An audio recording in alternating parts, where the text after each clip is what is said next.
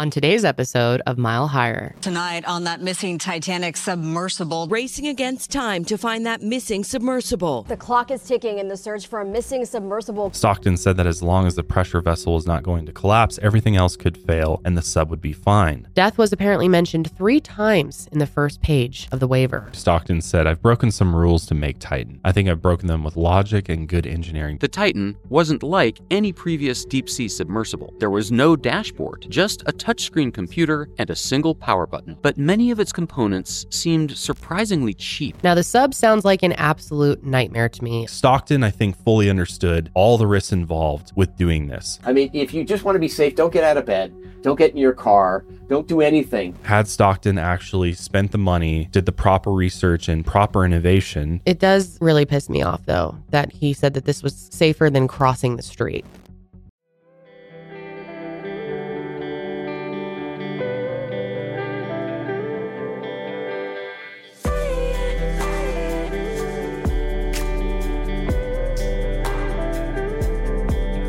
Hey, what's up, everybody? Welcome back to Mile Higher Podcast, episode 260. And today we are back without a guest, and it's been a minute. Last 3 episodes we've had guests. A few weeks, yeah. Yeah. Exciting times. It has been exciting times. Been interesting, but I miss this. I miss just talking with you, you know? Yeah, I think a lot of you have missed it too. I'm sure they have. I mean, it's good to have guests because it kind of freshens up the show, I feel like. And it's always interesting to talk to people out there in different subjects that we're interested in. I mean, we've different had opinions, Graham Hancock and Mitch Morrissey was also very interesting. Very interesting. So, We would love to have Mitch back too. We were kind of talking with him after we recorded about ways we can work together in the future. Maybe collab on a case together, which would be really fun. Yeah. But today we are covering the number one story in the world. This has been so highly requested. We would have gotten to this sooner if we didn't have all these guest episodes planned. But honestly, it's good we waited until now because more and more information has come out. Yeah, and as of recording this episode, I don't think there's been a whole lot of new updates around in the last this story few days. yet. Yeah. That we're kind of just sitting tight waiting to see, what the debris looks like and the potential remains that were recovered. This was a crazy story. Really gripped America for a while. Well, the world, The world. I mean, it's no small feat to visit the bottom of the ocean. No, it is not. And so whenever you reach this new frontier, right, there's always risks that go along with it. And, space, there's always risks with that. What's crazy is that there's been more people to the moon than to the bottom of the ocean. Well, I see why.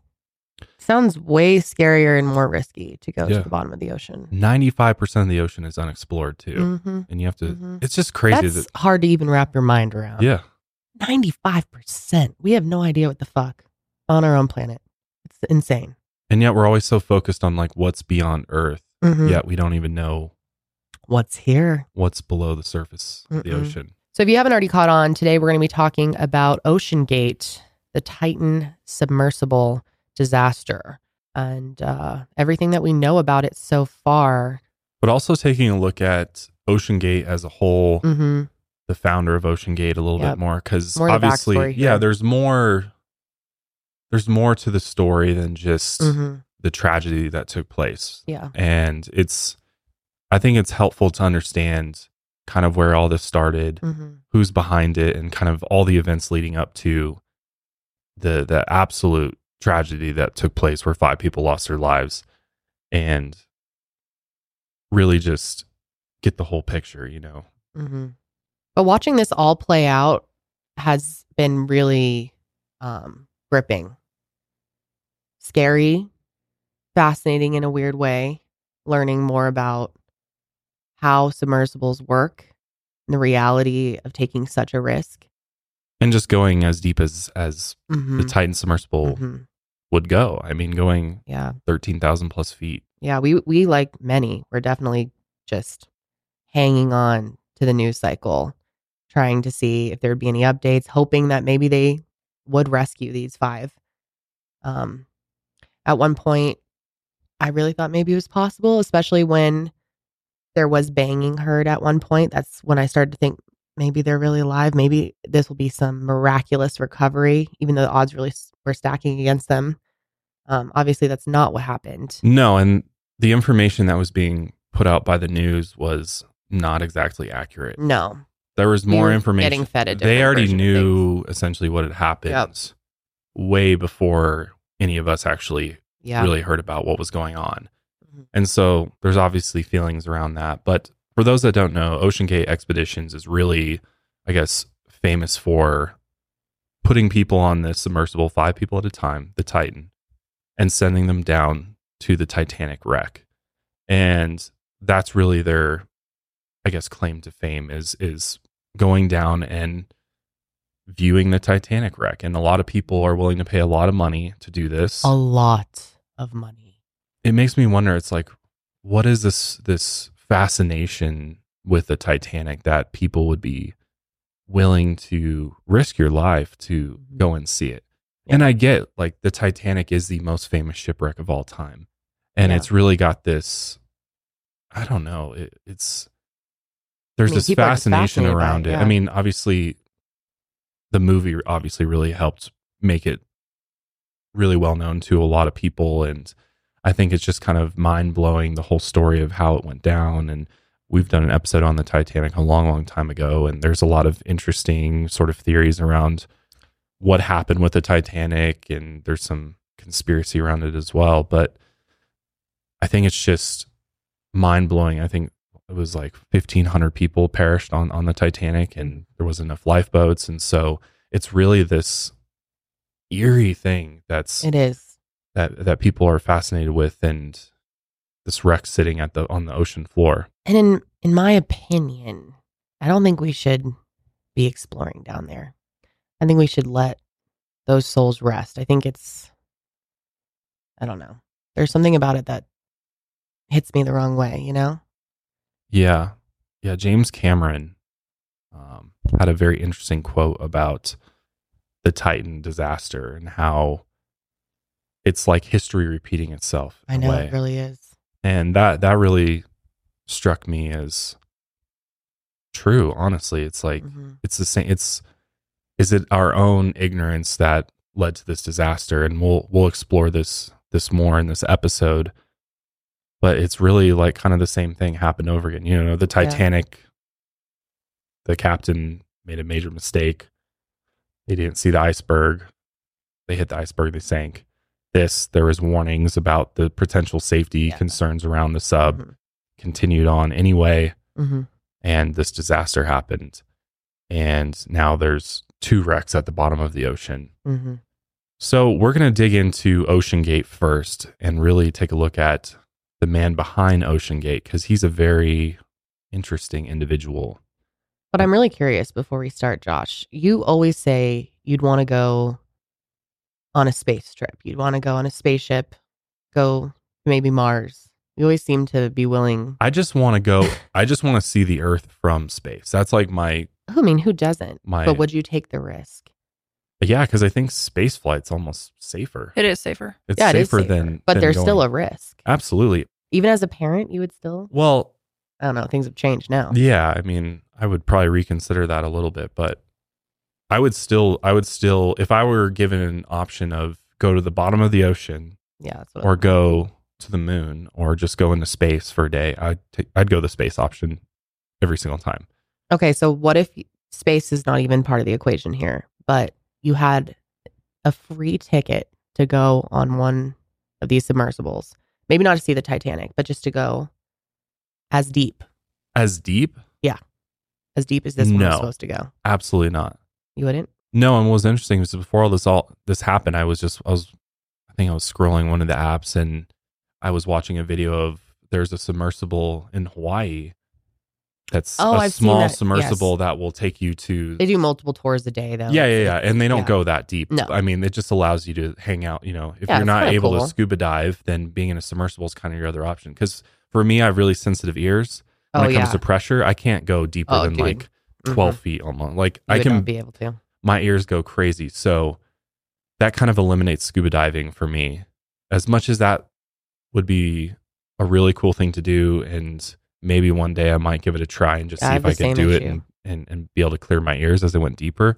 Because obviously it's a whole other world under there, and there's so much to see. There's so much life that exists under our oceans that's beautiful and peaceful, and it looks amazing. Like we have a reef fish tank at home, and sometimes I wish I could just get in there and swim around and, you know, experience what it's like to be under the ocean. So submarines or submersibles really give you that opportunity without having to deal with all of the, I guess, the risks and hazards with scuba diving, you know, and having to have that training and be without able to going super deep. Yeah, exactly. And go deeper than you can scuba diving. No, that would be cool. Cause I would love to scuba dive. I can't either. My ears are all messed up, but, I don't think I would go in a submersible just to go see a shipwreck, though. Absolutely not. And I don't really get the appeal of it at all because, I mean, I understand it's, you know, it's an adventure. It's doing something that no one else has ever done, but they had a very small window to look out of. And then they're watching most of it on a TV screen. So I don't know. For me, it's like, I don't see the appeal. Well, I think it's the same thing as people who climb Mount Everest, right? There's a group of individuals who they thrive on that sort of risk and danger, and they want to be one of those people that have doing done things, the most risky, dangerous things on the planet, and this is one of them. And I think I it's commend also those people. too, You have to be brave to do this. Doing something that no one else, not many people have done. Okay, well, let's go ahead and jump in. Today, we're going to be starting our coverage on this event with a very interesting person, 61-year-old Richard Stockton Rush III. He went by his middle name, Stockton. And Stockton has an interesting lineage, actually. He's a descendant of two founding fathers who signed the Declaration of Independence, Benjamin Rush and Richard Stockton. Stockton's family made their money in oil, and he grew up very wealthy. He was a Princeton aerospace engineering graduate and a pilot. He designed and flew airplanes, and he designed submersibles. He was a charming, friendly, and quick-witted guy who liked to dream big. Stockton invested parts of his inheritance in tech and engineering. He'd always been interested in Mars, and he wanted to be one of the first people to visit the planet. He dreamed of being a fighter pilot and then going to space, but his vision wasn't good enough. But joining a private commercial spaceflight was something he considered. But he lost interest in being just a passenger. He told Smithsonian Magazine, "I didn't want to go up into space as a tourist. I wanted to be Captain Kirk on the Enterprise," Star Trek reference. So he turned his attention to the ocean. Instead of putting humans on Mars, Stockton's goal was to put people at the bottom of the ocean. He thought the final frontier was right here on Earth. And all that money went into his new venture, submersibles to take people there. He founded the company OceanGate with co-founder Guillermo Sonlin in 2009, and the company is based in Everett, Washington. OceanGate is the company that designed and built submersibles. OceanGate Expeditions is their tour company that took paying customers on those submersibles. So it all began when they purchased a used submersible with a steel hull named Antipodes. The company used Antipodes for years, charging passengers anywhere from $7,500 to $40,000 per person. And the company put the sub up for sale in 2018. And it had been on over 1,000 dives since it was first built. The company also began construction of their own subs, and they built Cyclops 1 to take tourists on undersea expeditions. And just so people are aware, because I didn't know this either, there's a difference between submersibles and submarines. Submarines are usually larger and they have a crew and are most of the time used for like military purposes. Although, like, doesn't Disney have a submarine or something you can go on? Disney? I don't know. Thought there was like some type of ride you could go on. Oh, or like the some type, Finding not ride, Nemo but one. yeah, that's what it was. Yeah, the Finding Nemo one. Anyways, whatever. The Finding Nemo one's an actual submarine? I think there's like, recreational submarines that people use as well. But for the most part, they're used for military purposes. But Gotcha. Submersibles are way smaller and usually have a smaller crew or no crew at all. And they're mostly just used for research or, in this case, exploration. Yeah, I had never heard the term submersible. I thought Neither had I. everything that goes underwater like that is a submarine, but it is not. It is the Finding Nemo submarine voyages. That's what it is, what yeah. it's called, yeah. And they actually go out in the ocean? Mm-hmm. Wow. How much does Walt It charge looks. for I mean, that? it looks like a submarine. I don't think it's anything crazy. I think you're No. going like 60 feet maybe. And Oh. you're looking You're in at, Disney water, okay? Yeah. Yeah. Ah, It's not. Yeah, they made like their own reef and stuff. I'm pretty sure. in like the lake In, in like- Orlando? I don't know exactly. yeah, literally. Okay. Interesting. It's Disney, man. Disney magic. Anyways, the OceanGate sub expeditions usually took passengers to see things like marine life or undersea canyons. But Stockton realized that the real money would be in visiting wreckage sites of famous sunken ships. Not only do these wreckage dives bring in a lot of money, they attracted a lot of media attention as well. And Stockton figured what would make the most money and get the most media attention? Expeditions to the most famous shipwreck of all time, the RMS Titanic. So before we go any further on OceanGate, we're going to do a quick refresher on the sinking of the Titanic. The RMS Titanic was launched on May 31st, 1911. It was a luxury cruise liner that would take passengers to destinations overseas. It was an absolute feat of human engineering. Massive, the biggest of its time, and beautifully decorated. The ship was advertised as the unsinkable Titanic. Even the name gave off the feeling of strength and enormity, as it was named after the elder Greek gods of mythology, the Titans. The ship set out on its maiden voyage on April 10, 1912, and everything was smooth sailing until the night of April 14th. The ship was out on open water on a moonless night, sailing through a field of icebergs. The captain had received a telegram earlier warning of the danger that the icebergs posed, but he continued on the same course, an overconfident decision that sealed the Titanic's fate. On April 14th, just before midnight, the Titanic struck a large iceberg, creating a massive gash in the ship's hull. It took on water and began to sink. Many of you know the story, but panic ensued as the 2,200 people on board hurried to the lifeboats, but there weren't enough lifeboats to fit everyone on board. The code of conduct rule was women and children first, and it was not well followed. Some lifeboats were launched half full or less, leaving behind hundreds of souls on board. Most of the passengers that boarded the lifeboats were the wealthy first-class passengers. The third class and the crew cabins were at the lower decks of the ship, so they had a higher chance of perishing as the ship quickly sank. And out of the about 710 third-class passengers on board, only about 174 survived, and about 700 of the fatalities were crew members. On April 15th, 1912, the RMS Titanic officially sank. An estimated 1,500 people lost their lives in the disaster. The wreck still sits at the bottom of the ocean, about 3,800 meters or 12,500 feet below sea level. The site is basically a massive grave, with personal belongings of the dead still sitting on the seafloor to this day. In 1997, the blockbuster drama film Titanic was released in theaters, and the director of the movie is James Cameron, and he's become an expert in submersibles. Over the years, he's gone on dozens of dives to the Titanic wreckage. Interestingly enough, Stockton's wife, Wendy, is actually the great-great-granddaughter of Isidore and Ida Strauss. They were famously a wealthy couple who died in the Titanic sinking. Survivors said that Isidore refused to take a seat on a lifeboat when he saw that women and children were still waiting to leave. When his wife Ida saw this, she declared that she wouldn't leave her husband. They were seen standing in arm on the deck as it plummeted into the freezing waters. In James Cameron's movie Titanic, they're the elderly couple holding each other in bed as the ship went down. So it's an interesting connection, because Stockton started working on a sub that could take people to the ship his wife's family had passed on, and that sub was named Titan after the Titanic itself. The sub was originally known as Cyclops II, and it began sea trials in 2018 and went on its first Titanic dive in 2021. The hull was made out of 5-inch thick carbon fiber and reinforced with 2 titanium end caps. OceanGate claimed that the Titan could submerge to a maximum depth of 4,000 meters or 13,123 feet. The sub would be launched and recovered in the water using a mothership. The mothership wasn't tethered to the sub and couldn't rescue it. So basically, it just transported the sub and communicated with it on dives. Multiple backup systems were installed to bring the sub back to the surface in case of emergency. This included a passive system. Sandbags were attached to dissolvable hooks. After a certain amount of time, the hooks would dissolve and release the sandbags. This would allow the sub to surface even if the occupants were unconscious.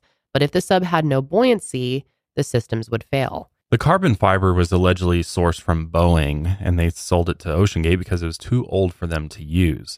Boeing claims they have no record of any such sale and has denied working with OceanGate. NASA apparently served as consultants on the hull, which is something their reps have since denied. Stockton said that as long as the pressure vessel was not going to collapse, everything else could fail and the sub would be fine. Stockton advertised this RTM, or real-time hull monitoring system, that was supposed to alert the pilot about any buckling or defect in the sub's hull. It was supposed to use sensors to give real-time updates of the hull's health as it went deeper. And it was advertised that this RTM system would give the pilot advance warning of a hull defect. That way they'd be able to surface the sub safely before anything bad happened. But basically, by the time a defect even happens, it's too late anyway. So the system was useless. Now, the sub sounds like an absolute nightmare to me. I could not imagine getting in one of these things. It could fit 5 people inside, which obviously is pretty cramped with no room to stand. So people with claustrophobia should probably not apply. Passengers could view the outside via camera feed from monitors inside the sub, which again, I don't see the appeal if you can't even look outside. So here's a little tour of the sub, and Stockton's in this video as well. So we're coming into the sub. This is the only toilet available on a deep diving submersible. Best seat in the house. Don't You eat can look Taco out Bell the before. viewport. We put a privacy screen in, turn up the music. So that's where the window is, It's, at the bathroom. very popular. Yeah. It's the only We have place to look our out. control screen here, our sonar screen here, and we can put any image we want in the back. We've taken a completely new approach to the sub design, and it's all run with this game controller and these touch screens. So if you want to go forward, you press forward. If you want to go back, you go back, turn left, turn right, go down, go up. And it's Bluetooth, so I can hand it to anybody. And it's meant for a 16-year-old to throw it around, and super durable. We keep a couple of spares on board just in case. That is the most insane part of this to me. When that first came out, that it was controlled by a game controller, I thought people were saying it was something comparable to a game controller. I didn't realize it was an actual fucking game controller. That is Yeah, it's just a insane. Logitech. And you can buy one on Amazon for like, I don't know, 80 to 100 bucks or something. How do you know that it's not defective or there's something Well, wrong they have with it? Or, they have a couple backups. So I mean, but still, this is like something that I think a lot of people don't understand is like these game controllers are actually very, very reliable. Like if you think about it, the amount of hours that a person gets out of a game controller is thousands and thousands and thousands of hours. So they build them. It seems silly because it's for gaming, but the actual device itself is actually kind of smart because it's a lot cheaper than having to build some proprietary system. And based on the actual software that they're using in the sub, it's a Windows-based system. So it works best with the software, and it doesn't cost a ton of money to build this whole proprietary software and hardware system, which one could say, well, isn't that less reliable? The thing about it, though, is that it's probably easier for them to fix in the event there was a failure with that system. it's more simple. Because it's much simpler. I mean, it runs off Bluetooth, so it's just a Bluetooth connection to the computer or whatever's in the sub. So, and those game controllers, like he just said, are meant for a 16-year-old to throw around. So they're actually pretty durable, and you know, they work well. I mean, there's a reason why you get thousands and thousands of hours out of a game controller. It seems surprising to the average person, but this is actually a much more common thing than which I had no idea. Because I think a lot of us don't know what technologies used in a lot of these vehicles and submersibles and things like that. Because we thinking like to the space shuttle, like the right. They have like or airplanes, they have like their own proprietary systems for piloting and things like that. So you just assume that all craft use a similar system, but it's a plane. If you think about it, has a lot more moving parts. It's flying through the air. There's flaps. There's tail. Versus the submersibles. There's not as there's you're in water too, so you don't have as many things that you like parts needed in order to move yourself through the water, right? Mm-hmm. Yeah, I guess to me, because I have no understanding for this type of equipment, it sounded insane. Sounds insane, but it's actually a very cost-effective solution. So like you just saw, the window is in the bathroom, and there's a privacy curtain on it. It doesn't have a door. And Stockton says that they would just turn the music up really loud when someone uses the bathroom. And this game controller that we were talking about, the Logitech video game controller, costs something around $30. And the one that they were using is a 10-year-old model. This has been a huge point of discussion for people, as you can imagine. It's been a point of discussion for us. But what's interesting is that the video game controllers are actually used by the U.S. Navy to pilot many of their submarines. For example, they use Xbox controllers to pilot their Virginia-class attack subs and the 377-foot USS Colorado. Just never would have guessed that. Here's some more on the construction of the submersible. Like any previous deep-sea submersible, there was no dashboard, just a touchscreen computer and a single power button. We only have one button, and that's it. Wait a minute, I've seen submersibles, and they are banks of controls, like cockpit after cockpit. Exactly. And this is to other submersibles what the iPhone was to the BlackBerry. But many of its components seemed surprisingly cheap. For views outside the sub, he had installed store-bought security cameras. As for the ceiling lights, I got these from Camper World. and then there was the steering unit. We run the whole thing with this game controller. Come on! So See, to the it average seems like person, a it's lot shocking. of the way you made this is by taking off-the-shelf parts and sort of MacGyvering them together. Yeah, pretty much. Does that not raise anybody's eyebrows in the industry? Oh, yeah. Oh, yeah. Yeah, no, I'm definitely an outlier. There were a lot of rules out there that didn't make engineering sense to me. Which the main reasons for it being money. I mean, it costs a lot of money to engineer a whole new piloting system. Yeah, So okay. he saved a ton of money by using existing technology that was out there to kind of put this thing together. Kind of like work smarter, not harder, and spend less. But obviously, when you're going to the bottom of the ocean, you'd think maybe it's worth spending that extra money to develop some new technology. But at first, the price per person for the Titanic expedition was around $100,000 US. But at the time of this final expedition, the price was $250,000 per person, literally $250,000. The price made it basically impossible for anyone but the super wealthy or people who'd saved their whole lives to see the wreck with OceanGate. Because for a lot of these people on board, I mean, it's like the equivalent of like a dinner out, you know, with how much money they have.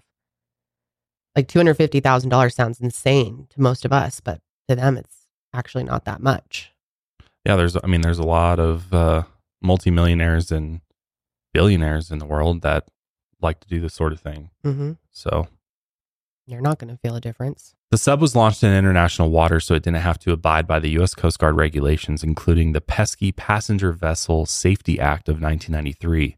This was enacted to prohibit dives past 150 feet and provide strict inspection and manufacturing requirements for subs. In an article with the Smithsonian Magazine, Stockton told the interviewer that the law was well-meaning, but he believed it needlessly prioritized passenger safety over commercial innovation. He told the interviewer there hasn't been an injury in the commercial sub industry in over 35 years. It's obscenely safe because they have all these regulations, but it also hasn't innovated or grown because they have all of these regulations. Safety would prove to be an issue and a point of contention for OceanGate and Stockton Rush. Here are some of Stockton's other views on safety. At some point, safety just is pure waste. I mean, if you just want to be safe, don't get out of bed. Don't get in your car. Don't do anything. Yeah. At some point, you're going to take some risk. And it really is a risk-reward question. I said, I think I can do this just as safely by breaking the rules. But as he told me, look, safety is relative. If you want complete safety in your life, don't get out of bed. That's what he said. When I started business, one of the things you'll find, there are other sub operators out there, but they typically have gentlemen who are ex-military submariners, and you'll see a whole bunch of 50-year-old white guys. So we've really tried to get very intelligent, motivated, younger individuals involved because we're doing things that are completely new. So in January of 2018, OceanGate's director of marine operations and submersible pilot, David Lockridge, began to raise some safety concerns. He thought that the sub was dangerous as it was and that big changes needed to be made. He brought up that the 15-inch acrylic window on the sub was only rated for 1,300 meters, even though the company claimed that the sub was rated for more than 4,000 meters. David's lawyers wrote that the paying passengers would not be aware and would not be informed of this experimental design. Just because it's rated at 1,300 meters doesn't necessarily mean it'll automatically break up at depths lower than that. It's just not been rated or guaranteed that it won't break at that depth. And what likely happened was The previous dives to those deeper depths pushed the operational limits of the window, and the pressure created micro cracks that worsened with each dive. And finally, on the recent dive, the window was now too weak to withstand the pressure and broke. There was also the issue of the carbon fiber hull. David thought that it was too thin and it wasn't undergoing the proper testing. The issue was also the material itself, as carbon fiber isn't built to withstand the compression forces at the deep depths of the ocean. There was also the issue of the mix of materials used to build the sub. Here's a former U.S. Navy personnel talking about the whole issue. Would you fly in an airplane that somebody excitedly tell you, well, it's going to be a lot cheaper because we found a new way of attaching the wings? Yeah, right. When you have different materials, different molecular structure, they have different coefficients of expansion and compression, and then you make repeated cycles in depth, of course you're going to work that seal loose. And that's why submarines don't run around with any portholes at all, come to think of it. It's a weak point. In a 2021 interview, Stockton said, "I've broken some rules to make Titan. I think I've broken them with logic and good engineering behind me. The carbon fiber and titanium, there's a rule you don't do that. Well, I did." David also said that he wanted to get Titan certified, but OceanGate declined because of the costs. So he had refused to greenlight manned tests of the early models of the submersible over safety concerns and was fired for this. They sued him for breach of contract, revealing confidential information about Titan, and he filed a counterclaim for wrongful termination for being a whistleblower about the sub's lack of safety. 38 experts with the Manned Underwater Vehicles Committee of the Marine Technology Society sent a letter to Stockton in March of 2018. They were concerned about the safety of the sub. They said the company's experimental approach could have minor to catastrophic consequences. And get this, years ago, David wrote an email to a deep sea exploration specialist and project associate of OceanGate named Robert McCollum with concerns. In the email, he said, quote, "I would consider myself pretty ballsy when it comes to doing things that are dangerous, but the sub is an accident waiting to happen. There's no way on earth you could have paid me to dive that thing." Rob McCollum also wrote to Stockton in March of 2018, warning him about potential safety issues with the sub. He urged OceanGate not to use the sub until they had it certified, but Stockton wouldn't hear it. He said he was tired of industry players who try to use the safety argument, to stop innovation.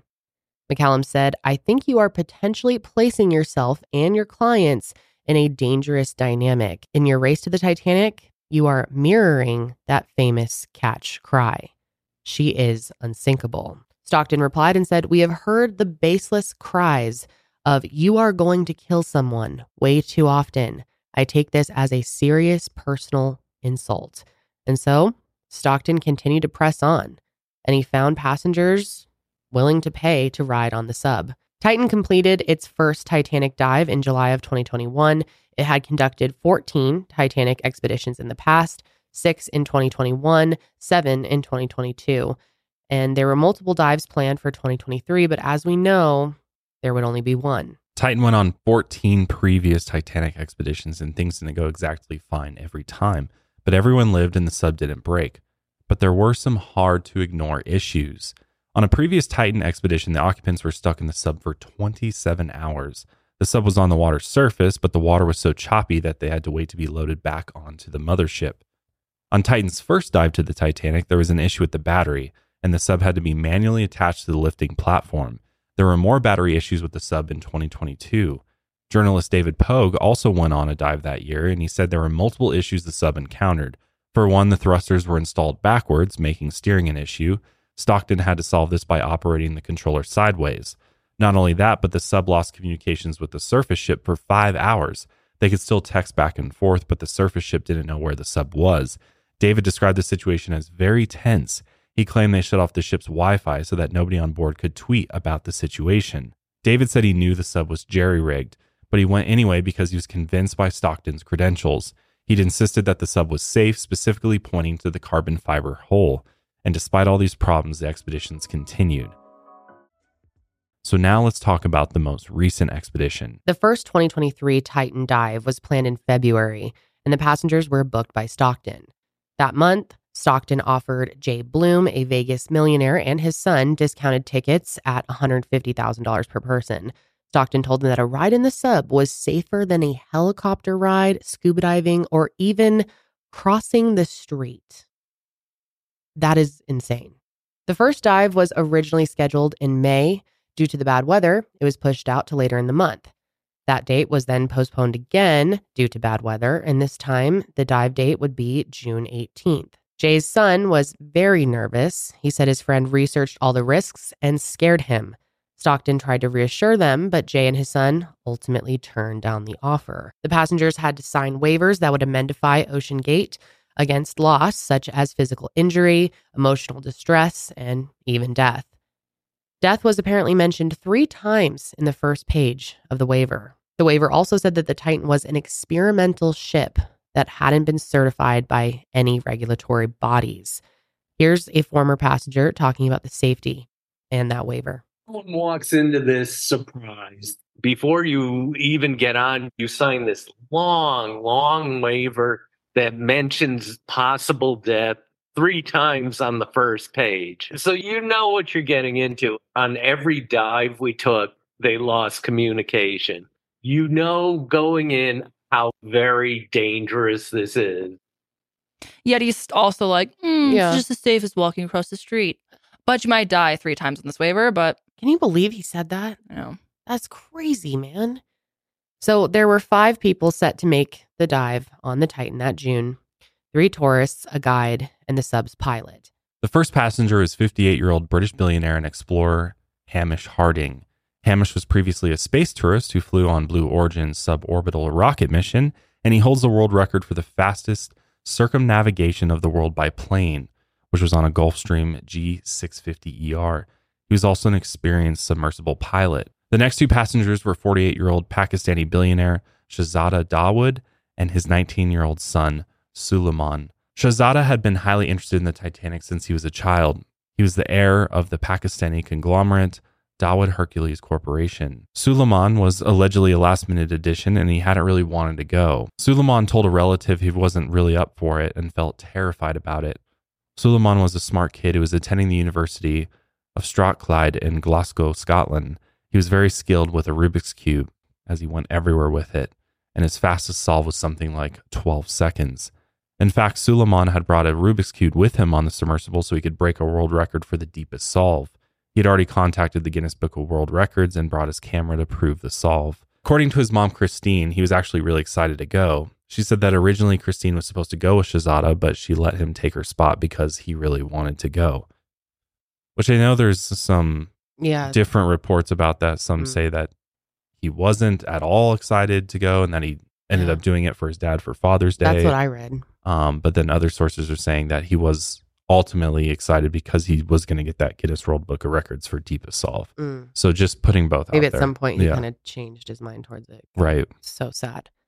So the guide was 77-year-old French Navy commander Paul-Henri Narjolet. He was a French mariner and explorer who was one of the foremost Titanic experts. He'd visited the wreckage before. In fact, he had been there the most out of everyone, visiting at least 37 times. He was actually given the nickname Mr. Titanic. For this expedition, Paul-Henri would serve as the guide. An OceanGate founder, Stockton Rush, would pilot the submersible. The other 3 passengers were called mission specialists, although they were essentially just people paying for a tour. The mothership for this expedition was the MV Polar Prince, a converted icebreaker research ship that would launch out of Newfoundland. The crew departed on June 16th from St. John's, Newfoundland, Canada on the Polar Prince, which was carrying the Titan on board. Each of the 5 would travel on that ship. Once they arrived at the dive site, they'd board and the Titan would launch from the mothership. The dive from the surface to the Titanic was supposed to take about 2 hours. Overall, the trip in the submersible would last about 8 hours, which roughly 4 hours was going to and from the wreckage and about 4 hours touring it. The Polar Prince arrived at the dive site the next day, June 17th.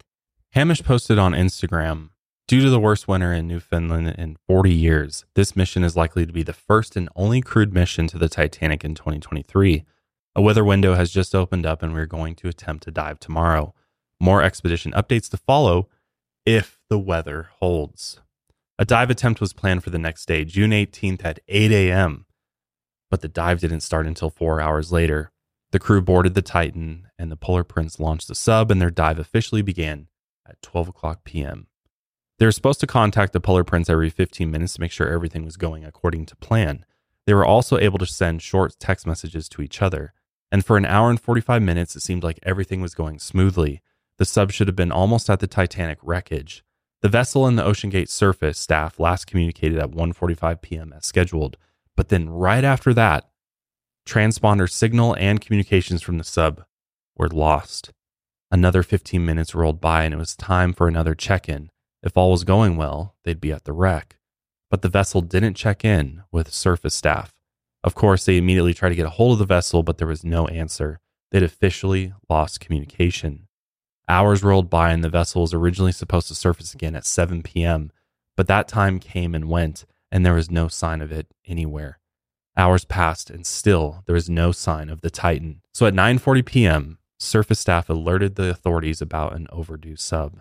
What are your thoughts on the service staff, waiting so long before calling authorities instead of like right when they lost communication? I don't really understand why. Well, I think because this happens almost every time, it sounds like, that they lose communications with the sub. So they don't want to raise the alarms. Right, Okay, I see. Right. I see. I think they're like, we'll give it a little bit extra time, an extra hour or two, and then if we don't get any communication back with them, then that's cause for concern. But they did say almost every expedition they would lose communication with the sub. Yeah, that's true. So a response operation immediately began. The U.S. and Canadian Navy, Coast Guard, Air Force, and National Guard raced to get to the dive site. They dispatched search aircraft, a Navy ship, and multiple research and commercial ships. They also sent out underwater ROVs, or remotely operated vehicles. Underwater sonar technology was used to try and detect the sub. Even commercial planes flying over the wreckage were asked to keep a lookout. There was a possibility that the passengers were alive and trapped in the sub, which would just be a nightmare. The sub was potentially underwater, somewhere stuck or unable to move, or lost at the water's surface somewhere. So it was a race against time. The Titan had 96 hours or 4 days worth of breathable oxygen on board, and this would mean that the oxygen would expire the morning of June 22nd. But that would depend on multiple factors, like whether or not the sub had power, whether or not the passengers remained calm. Because if they were anxious or hyperventilating, obviously they're going to use up air a lot faster.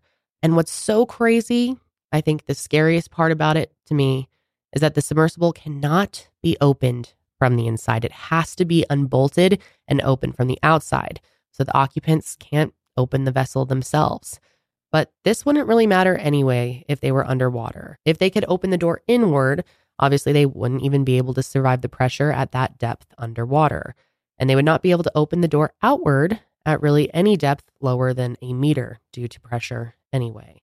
But where the door would matter, though, is on the surface. If the vessel was able to surface and the occupants could open it from the inside, they could potentially get some life-saving fresh air. So the issue is, even if the vessel surfaced, they would have to be discovered by rescuers to get fresh air.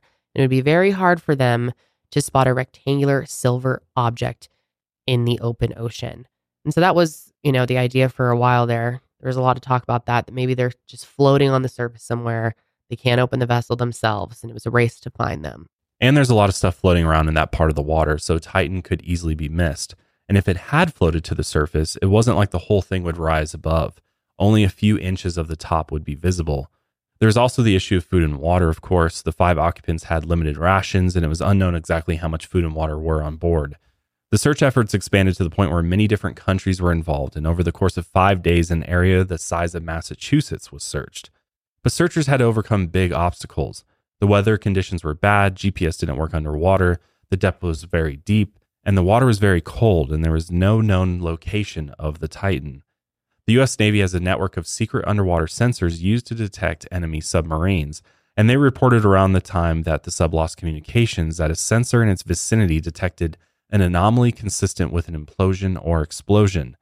But an official said that the search for the Titan continued because there was no other evidence of a disaster, but prospects were grim. Meanwhile, people at OceanGate were no doubt in panic mode as all this was going on. The company's legal and operational advisor, David Concannon, had some interesting things to say about the U.S. government's involvement in the search. David was actually supposed to be on that dive, but he pulled out last minute due to an urgent client matter. He had been on 3 previous Titanic expeditions in the past. David told a media outlet, quote, "I don't want to discourage the government officials that are helping because they're doing their jobs, but we need to do it quicker."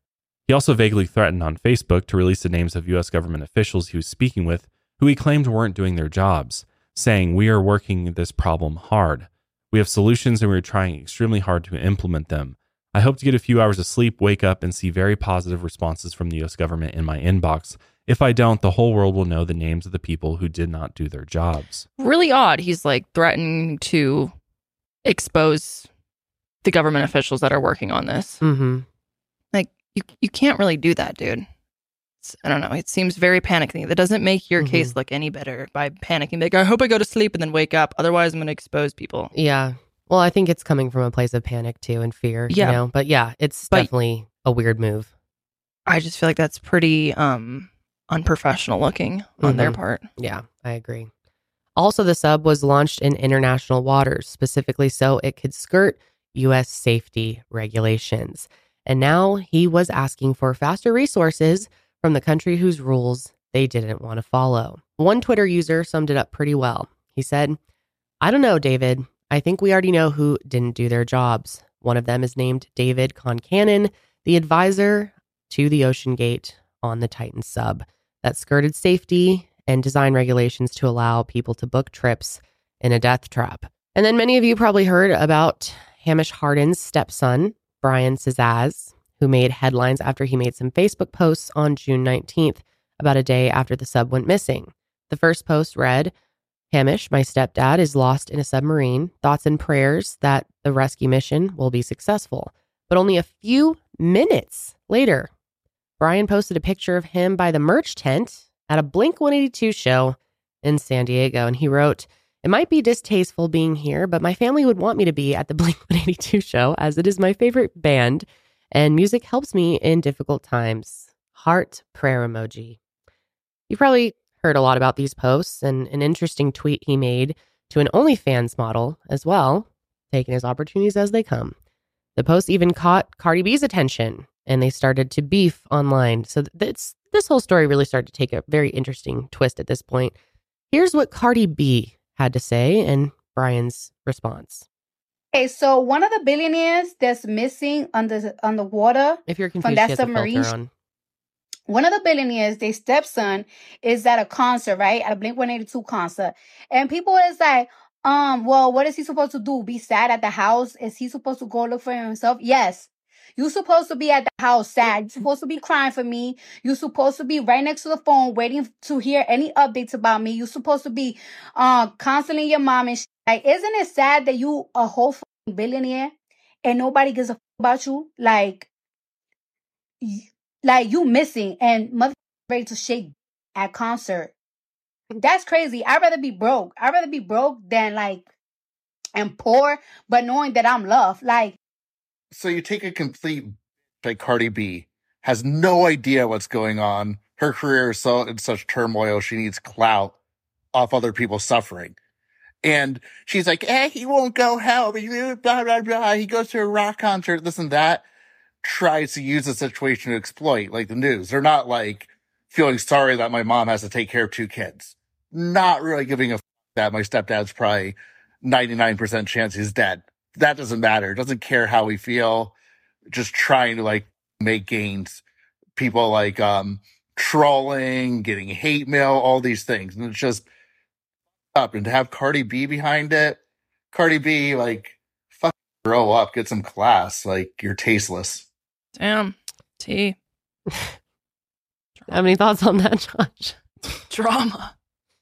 I think, I don't know. I think it goes out of line for Cardi B to comment on this. I do too. I sort of. I mean, it wasn't just her though. It's the entire internet. Yeah, I sort of get what she's saying. But again, it's it's not your place to say that, right? Everybody deals with these Mhm. situations differently. I do agree. And Would it be my doesn't mean choice that they to go don't to a Blink-182 concert? No. and But tweet about it. Like, obviously, it's all weird, it's but strange. it's not your job to No. judge that. Like, Mm-mm. and then to be like, oh, well, nobody gives a fuck about him because he's rich, and Mhm. you know, I'd rather be poor. Like, I get what you're saying by that, but like, this is wrong time, wrong place. Doesn't And why did she have that ridiculous filter on? it? With Just that? it's just clown show. If you ask me. The whole thing got pretty clowny. Anyway, It was reported that in the search area, there were banging noises detected in 30-minute intervals during the 20th and the 21st. The audio floated around the internet, but this has been unconfirmed audio not released by investigators, so it's obvious that it might not be authentic. And later, these noises were determined to be unrelated to the Titan. but when that happened, didn't you get like a tinge of hope? I started getting. What did you think? You think don't they picked know. up like them banging on the inside? Yeah, because I had read that they have a hammer or something that they use to try to like use Alert to Morse the code, outside? and yeah, I mean that's like the only thing you could do, right? That And there would- have been that other would mean submarines these- or submersibles in the past who they have rescued people within, like the Pisces 2, I believe it's called. They rescued people within 12 minutes of them losing oxygen. They were literally about, done, and they rescued them. So I started getting hopeful. I thought maybe, I don't know. I knew it was a small chance, but Yeah. gotta I just hang on don't. to hope a little I mean, bit, right? when you hear those Navy sensors, I think that the sounds would have to be a lot louder than hammers Yeah. banging on the walls. I know. For that to I mean, but what do I know pick about up. fucking submersibles? It's true. I just read it and thought, that's exciting. Maybe there'll be a miracle here. Who knows? So while the search continued, people started discussing various potential outcomes and theorizing what may have happened to the sub. June 22nd came and it was declared that even if the sub was still intact, the passengers had no oxygen left. It was official, even if they found the sub, the passengers would not be alive. Many people believe that the sub likely imploded shortly after it lost contact. There is also the discussion of the possibility of the sub being stuck somewhere, maybe even in the Titanic wreckage. However, if that were the case, they would still most likely be able to communicate with the mothership, but there was no distress signal sent or further communication with the ship, which made it more likely that an implosion happened. For those that don't know, an implosion is basically the inverse of an explosion. In an explosion, things move outward. Think about like fireworks. In an implosion, things move inward with great force. Think a can or a bottle crumpling in on itself. Things that implode can still blow debris outward. Think of a full water bottle being crushed by a tire, the water will move outward, and the vessel could have imploded due to a mechanical failure or it took some sort of external damage. The other possibility people were discussing was some sort of emergency that kept the ship intact. They were discussing the possibility of some sort of technical malfunction that stopped the vessel from moving or moving in the right direction. There's also the question of hypothermia. If the power went out, then it would get very, very cold inside due to the water being 39 degrees Fahrenheit, so not freezing 32 degrees Fahrenheit, but very cold. The chance of rescuing the Titan was unfortunately slim from the beginning. According to Titanic expert Tim Malton, a sub-to-sub rescue on the seabed would be impossible. So searchers scoured the ocean for the Titan for 80 hours until on June 22nd, an ROV found debris from the Titan near the Titanic wreckage. It was concluded that a catastrophic implosion occurred with no possibility of survival. The 5 victims would have died instantly. There have been some indication that there was a problem, but it would have been very brief, maybe seconds, and death would have been instant and immediate following. People have asked if they're going to attempt to recover bodies, and officials wouldn't answer that at the press conference. We're not quite sure. What we do know is that this was the best possible outcome next to them surviving. They probably didn't even have time to comprehend what had happened or what was happening. The ROVs were not initially able to bring the debris to the surface because it was too heavy, but debris was recently recovered and brought to shore. Both the U.S. and Canada will be conducting a joint investigation into the Titan disaster. Debris from the Titan was located about 1,600 feet from the Titanic and roughly 12,500 feet underwater. The recovery mission was able to bring back pieces of the tail cone, electronics, and other parts of the sub. They also found titanium covers for both ends of the sub. The front tail cone was missing its viewpoint window. So some people believe this was the cause of the implosion after all. And reports have come in that human remains were discovered in the wreckage. We don't know more than that as of right now. But it is pretty surprising that they found anything at all, but it seems very unlikely that it was soft tissue of any kind. Probably was a tooth or a bone fragment embedded in the metal or something like that. I was just kind of looking at this a little bit more the other day, and Mythbusters actually did an episode about deep sea diving pressure high enough to cause an implosion, and they did an experiment with they were using like animal remains inside of a diving suit, and they did it at 300 feet, and they showed what would happen if it depressurized and an implosion occurred. And it basically is like all soft tissues like vaporized, but bone is left behind. But at that depth, even bone might be blown into fragments, so it's just tiny bitty pieces at that point. But bone does, I believe, is still there, so that could be the remains that they found. So as we're recording this, within the last few days, it has come out that the Titan actually may have attempted to resurface at some point prior to imploding. Rob McCallum said that he received a report that said when the Titan reached 3,500 meters, it actually dropped its weights. This would mean that they were attempting to abort the dive, which is really eerie to think about. It's also come out that, which this is like kind of a side note, I just thought it was a little bit interesting. Some people are really taking this and kind of running with it. But Stockton employed college interns to work on the electrical systems of the Titan and were paid about $15 per hour. Mark Walsh said that he and another student, Nick Nelson, were initially hired as interns, but then eventually given full-time jobs in OceanGate's electrical engineering team. But I don't know. I think that's, great and all that they had interns, but if it really is seeming so like they were some of the main people working on the electrical portion. Yeah, that's concerning. I don't know. Yeah.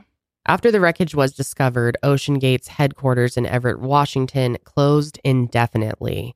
The Transportation Safety Board of Canada is launching an investigation, and the National Transportation Safety Board has also said that the U.S. Coast Guard will lead the investigation. However, their site is still advertising future expeditions, which is June wild. of 2024, they have dates on there. But again, at the top of the website, it says all operations are... Yeah, maybe they just haven't really caught up to it. Yeah, they probably haven't had time to deal with the website yet. But it has also been reported that officials will investigate data, including voice recordings from the mothership, to try to determine exactly what happened. So more information could come out. Royal Canadian Mounted Police Superintendent Kent Osmond announced that they are working to determine if a criminal investigation is necessary. So there's a lot of people that are upset that there was a migrant ship that sank on the coast of Greece and they didn't get hardly any assistance or media coverage, unlike this particular disaster where there was an arrogant pilot and billionaires on board.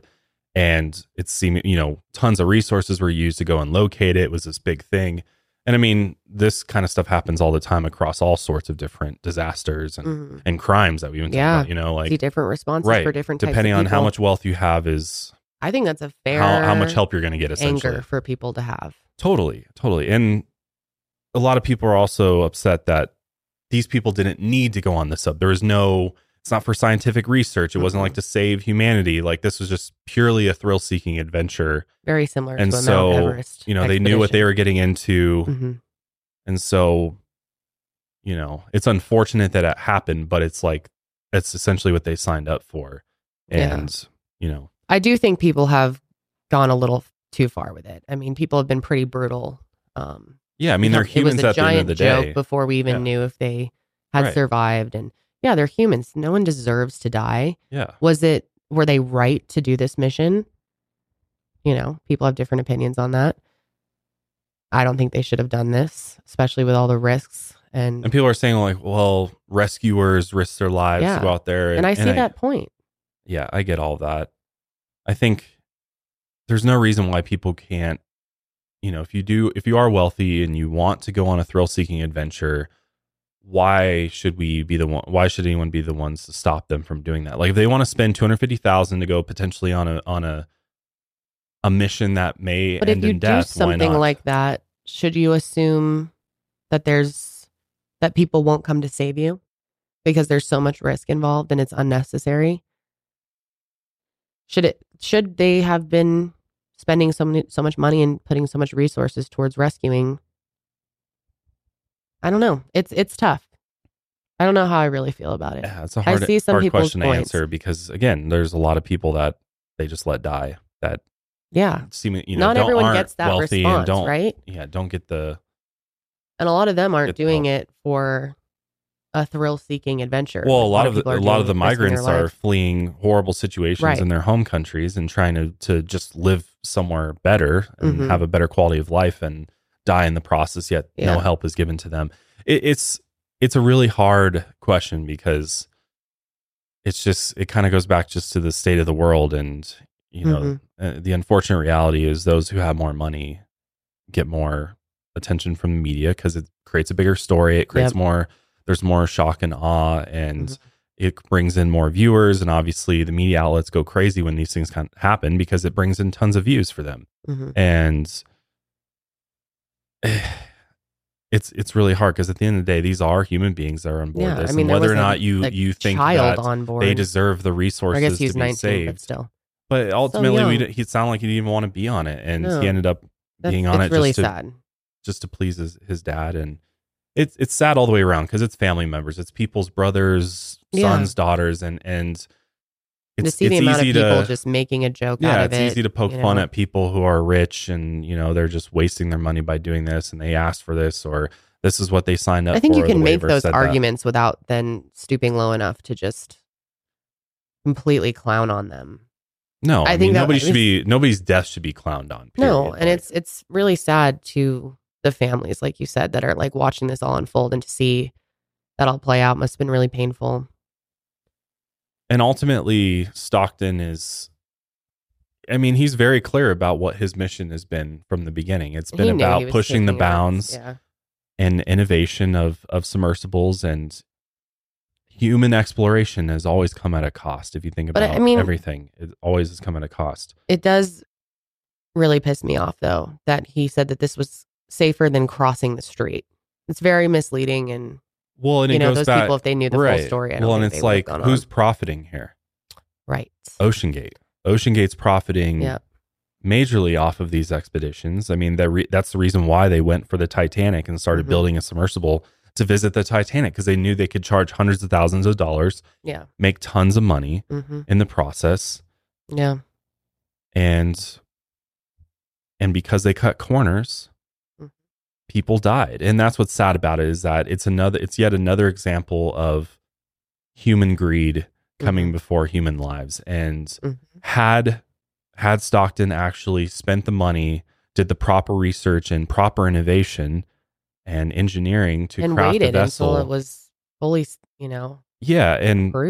Do unmanned expeditions on it for a number of times before you can prove, so you can certify that the sub is safe at those depths, would have been smart. And when you look at the Titan, it's I was kind of looking through comments and some of the other videos out there, and there's people who chimed in who have engineering backgrounds or really understand submarines. They're saying that it's very obvious that this thing was just an accident waiting to happen. The fact that it's seemingly jimmy rigged with all these random parts from random places, and he's got like security cameras on there from Amazon, and he's got Camping World lights in there, and then he's got jimmy rigged. Well, and then if you look at the construction of submarines and other submersibles, it's like you want to have as many failure points as possible. So the fact that he's using multiple pieces of carbon fiber for this hull that are all bolted together, every single piece and every single bolt that you have on these things is a point of failure. The porthole is a point of failure. Like you heard earlier from one of those military guys, they're like, there's a reason why submarines don't have portholes on them, is because it's a huge safety concern. And obviously he was building a tourist attraction ultimately so that people could dive down and see the Titanic wreckage. I don't know. But it came at a cost. Seems to me that is we aren't worth supposed to do that. Is it worth it? No.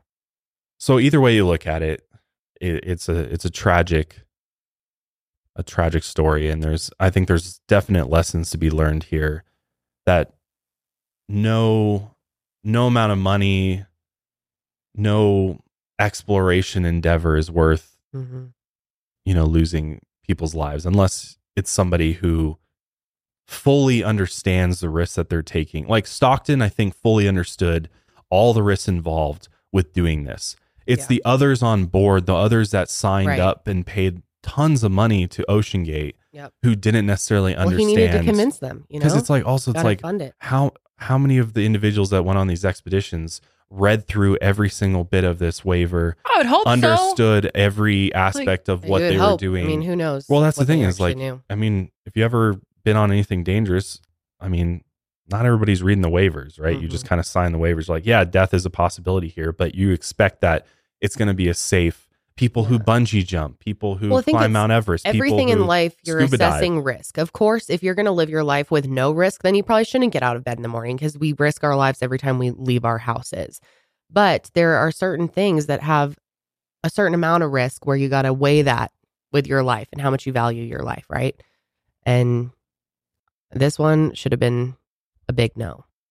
Well, especially when there's things in place to prevent these types of things from happening. And when you have somebody like Stockton at the helm who's literally trying to find ways to, you know, go find the loopholes in order to make things easier for himself and easier for his company to make more money, is just always a shame. You know, going out into international waters and avoiding regulations and things like that. There's a way to do this safely, and he chose not to in the name of pushing the bounds and being the first to do it, I guess. So I'm most sad for that 19-year-old and his mother. God. Yeah, it's like there's families that are mourning their loved ones now, and I think you have to be I mean, of course, I'm respectful of sad that. for everyone, but it's like especially sad to see someone so young. Yeah. Who may have not even wanted to be there. It's very upsetting. So it's like, I think you gotta be respectful with it. I mean, at the end of the day, it's people's lives are lost, and whether you agree with their decisions or not, or think it's fair. I think you can disagree and bring up your points without being disrespectful. Or making crude jokes about it, I think is a little much. So. Please don't do that in our comments. I know people will. This is the internet, but we want to hear from you. We want to hear your thoughts on everything, and it'll be interesting to see what the investigations come back with. I bet you there'll be some more information around it. Yeah. And I think it's pretty clear that the sounds that were heard, I think the Navy knew straight off the bat what happened. Yeah. That clearly they picked up the implosion when it happened. It seems like they ran into an issue, maybe a micro crack in the porthole expanded and water started coming in or something, and then it was just a matter of time before the whole thing imploded, and that's what they picked up. But I guess the one thing is that it was over before they even knew it, and you know, they likely didn't suffer. Yeah. So thinking about them slowly dying. That was what was brutal. Or dying from hypothermia or something like that would be horrible, or running out of air or something like that. Bad. So but let us know your thoughts in the comments below. If you're watching on YouTube, make sure you subscribe. We'll see you guys next week with another one. But until then, keep on taking your mind a mile higher. We'll see you next time.